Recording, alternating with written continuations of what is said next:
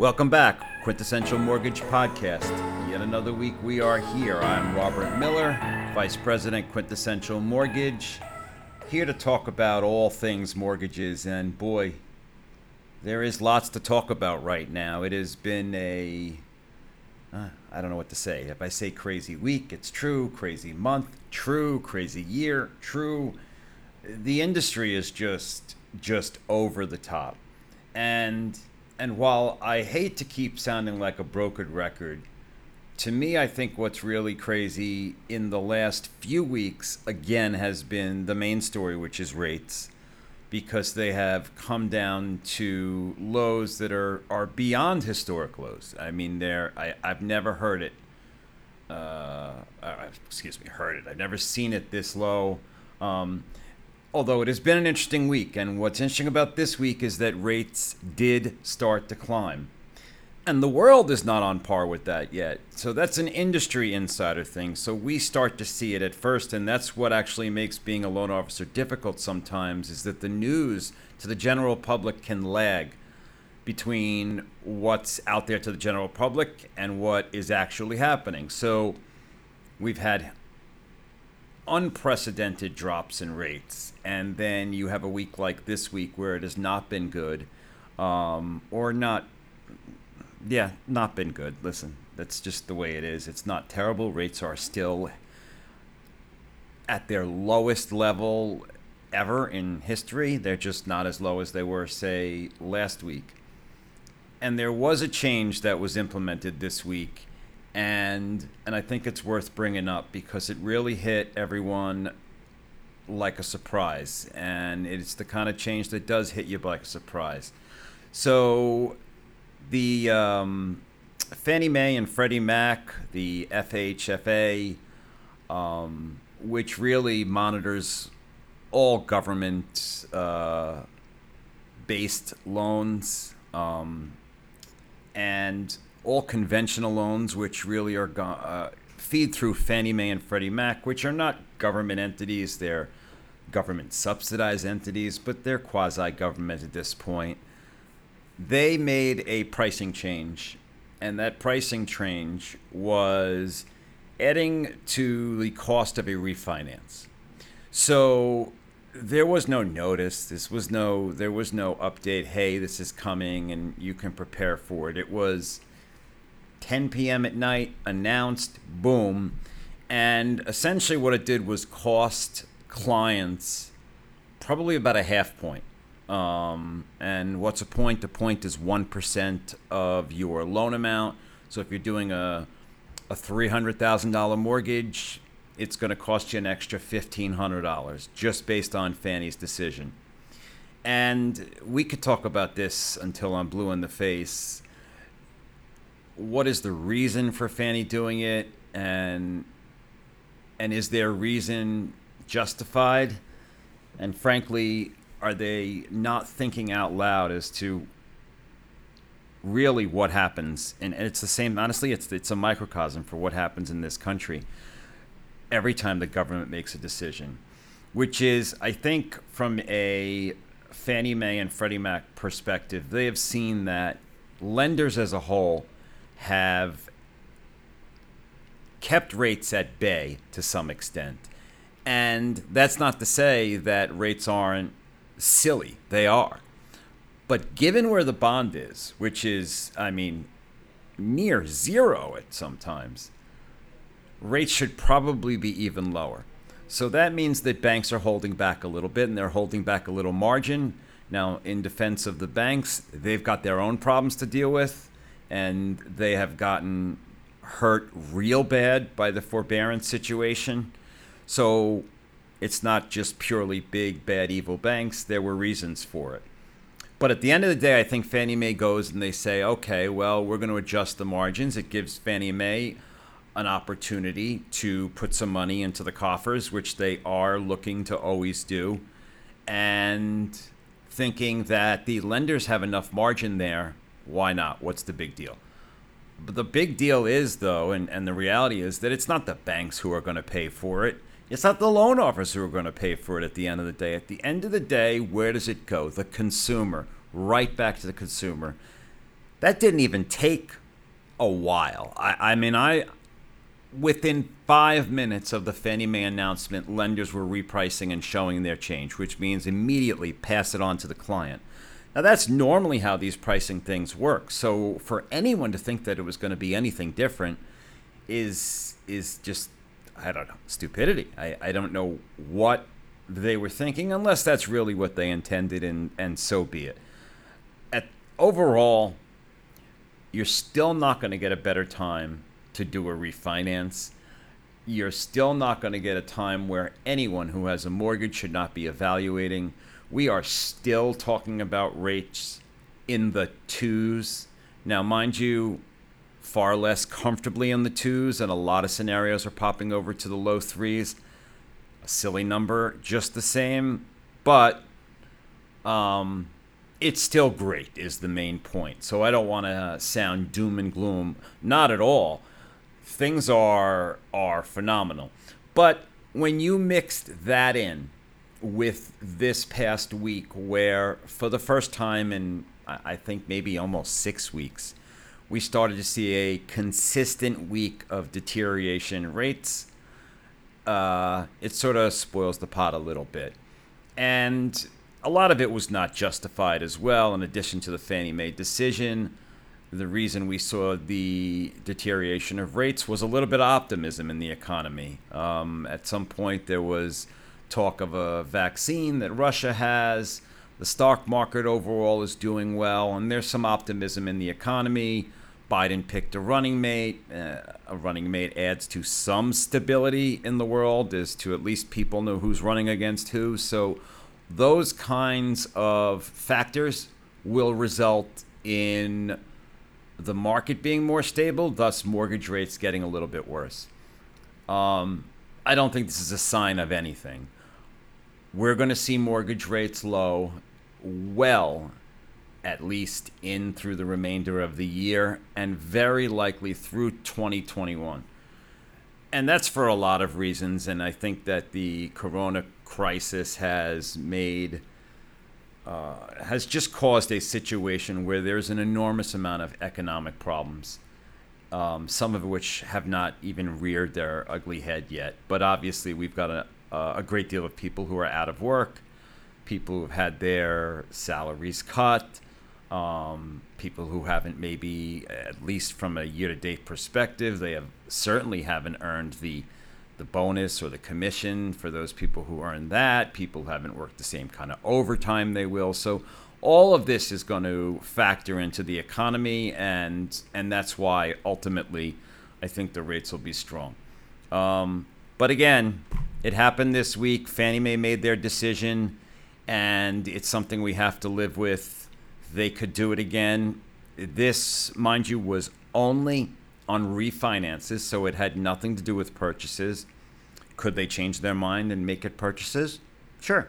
Could they change their mind and take it away? Sure. And neither one would surprise me, because it's a very nimble market, and decisions are made relatively quickly. But overall, things are tremendously good.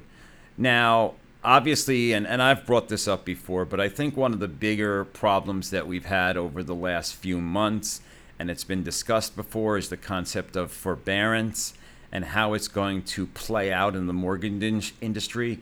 We've seen some of that clarify itself, not nearly enough, and I think there's a lot more to come. From a conventional standpoint, there are now opportunities to get a mortgage. If you went into forbearance, you are going to need to get out of forbearance. And some of this is lender case by case. So some will require that you get out of forbearance and have made 3 consecutive payments. Some won't be as strict, and they'll require that you get out of forbearance and make 1 payment. Some will require simply that you get out of forbearance. A lot of them do require that once you exit forbearance, you pay your arrearage in one shot. Boom, write a check. For if you missed 3 months, you got to write a check for 3 months. But not everybody. And others are allowing, if you have tacked those missed payments onto the back end of your loan, and they did some form of a modification to accomplish that. They're still allowing a refinance, but a lot of those are requiring at that point, then you do need, say, 3 months of consecutive payments. So it puts a monkey wrench into the refinance market. The bigger problem is with FHA, which is ironic because FHA, generally speaking, is a more lenient side of the industry, but in this case, it's not. And I think partly it's a lot of fear as to what is FHA going to do about the forbearance problem. FHA loans were so many more people in an FHA loan went into forbearance, and such a higher percentage than, say, a conventional loan where it was maybe 5 or 7%, and FHA was probably near 20%. And that's a problem. So right now, those people are in FHA loans. If you went into forbearance, in most cases, you can't do a refinance. I don't think that's going to stand. As a matter of fact, it's not going to stand. I can assure you that. There are going to be rule changes by all the GSEs, by virtually every entity, to open the door so that people who took advantage of forbearance in this market still are able to capitalize on buying a home or on refinancing to unprecedented numbers that we've discussed. But those decisions are not all made right now, and there's not a lot you can do about it. But I do feel confident that they will open those doors, and they will make it so that pretty much everyone who has gotten their life back on track and is back to paying their mortgage will be able to do something. I don't know exactly when that will be. I don't think anyone knows exactly when that will be. I think over the next 2 or 3 months, we'll start seeing a bit more of a difference. So we hope for the best, but it has been an eventful week. The industry, as I've said, is incredibly busy. And what does that mean? It also means that people need to prepare timeframes properly. And loan officers in this industry need to be more realistic about how long it takes to get a loan through the process or through the pipeline. Because obviously the industry is geared towards customer service and saying, no problem, we'll get it done for you. We can get you closed in 15 days or 30 days, whatever it would be. And I know from our standpoint that we pride ourselves in being very efficient and getting loans closed much faster than most places, especially brick and mortar, which have always been the slower banks that could take 60, 90 days. We're at a point now where more refinances than purchases, but even the refinances, you've got to give yourself probably 60 days. Could it take a little less than that? Sure. And some of the brick and mortar places are going through refinances and taking 3-4 months plus. Aside from the added rules that a lot of them are throwing on to loans. And these aren't government-based rules. These aren't rules that cover the entire industry. They're lender-specific. So a brick and mortar bank like a Chase may say, we're only going to do loans for people who have at least 20% equity or more. So we won't do loans for people who have less than that or people paying PMI. And that cuts out a big segment of the market. So we're doing it all, and a lot of lenders are still doing it all, but the time frame has changed, and people need to be more realistic. And listen, what's the reason for that? I think anyone with half a brain could figure out what the reason is, which is just pure volume. In the last 30 days to 45 days, with mortgage rates coming down to the points where they were in the twos and still to some degree in the twos, you saw probably a doubling in industry volume. And you add to that the fact that the pandemic held the industry at bay for a little bit, and then things started opening up, and then people started buying homes again, and people were starting to get more active, and much more people were back at work. And so you had the normal refi clientele, and you mixed it in with opportunity refi clientele, because those who did a loan not even long ago really decided to say, you know what, it's good enough now that I have to look at this. Someone who did a mortgage maybe a year ago and they have a 3.75 interest rate, for all intents and purposes, didn't think they were going to do anything. They just closed on their loan. They got a great rate. They should be happy. But lo and behold, boom, out of nowhere, it came to the point where, well, I can maybe get a 2.75, and that's just insane. So that is what's added to the volume in the industry, and that is what is adding to the turn times. Some places are better than others, but it is something that people need to be aware of. They need to be more prepared for it. What are the things you can do to mitigate against that? Can you do anything so that your loan goes through the process, especially if we're talking about a purchase where the time frame becomes a hell of a lot more important?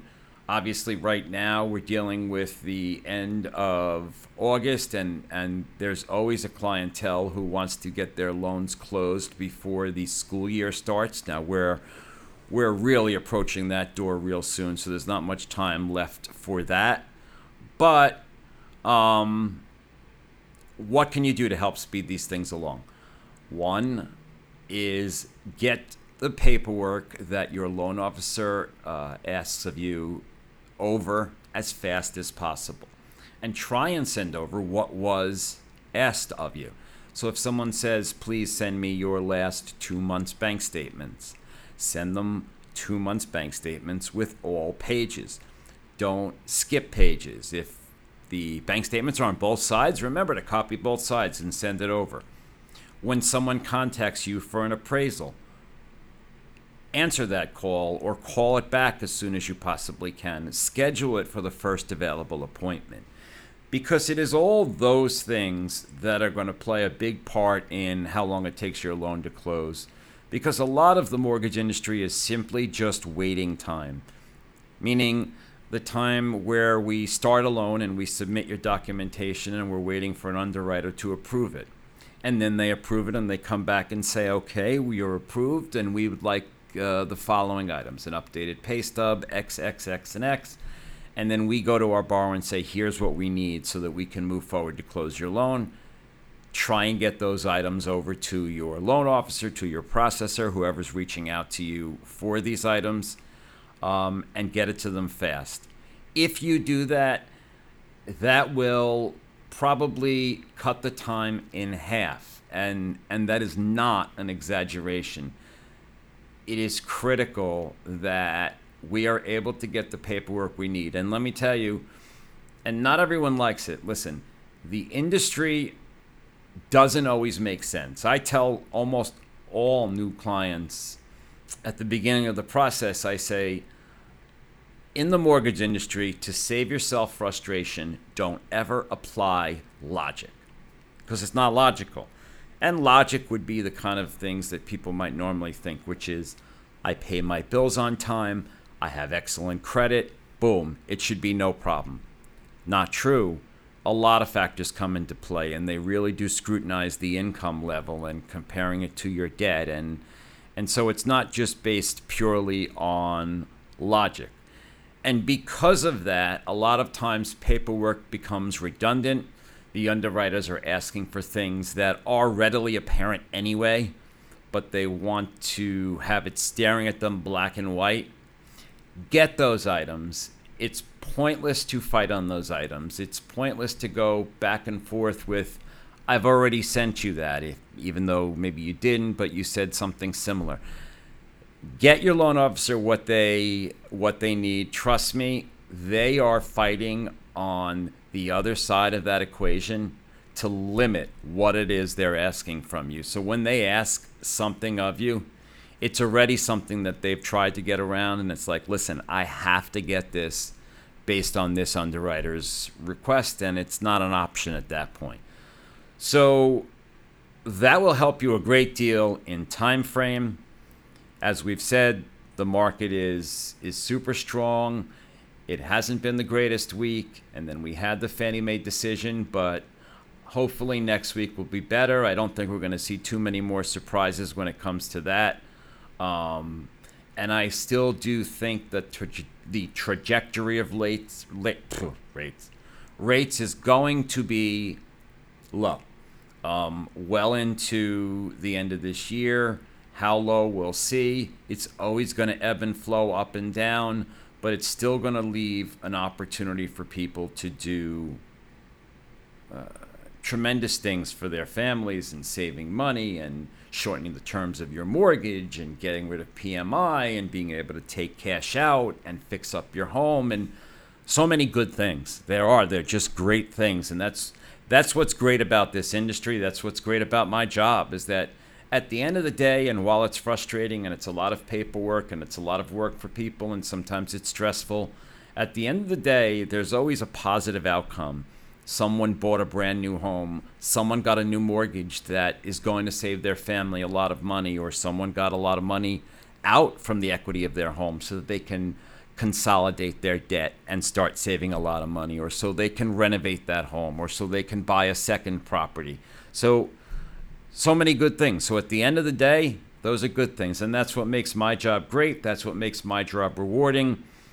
That's what makes Quintessential Mortgage fun. We do it better than virtually anyone else. And all our clients who have gone through the process with us can attest for that and look up reviews. And we have some of the top loan officers in New York. And we all have reviews about us posted, whether it's on our Instagrams or whether it's on Zillow or a whole bunch of different sites where you can look up even NMLS, which looks up the licensing of every loan officer, so you can see the difference there. Anyway, it's been a crazy week. It's not completely over yet. It's still Friday night. I'm actually going to be here working tomorrow. I have got a lot more clients that I need to work with. It's just been that kind of week. But I still look forward to it, and I'm looking forward to the weekend, and I'm looking forward to next week. We do have a plan for next week, and to change things up, we're going to start bringing in some guests to the podcast. Some people who are within Quintessential Mortgage, and others who are outside the industry or outside, obviously, Quintessential, people who are involved in credit or attorneys or really any tertiary avenue to the mortgage business. Until then, I hope everyone has a great weekend.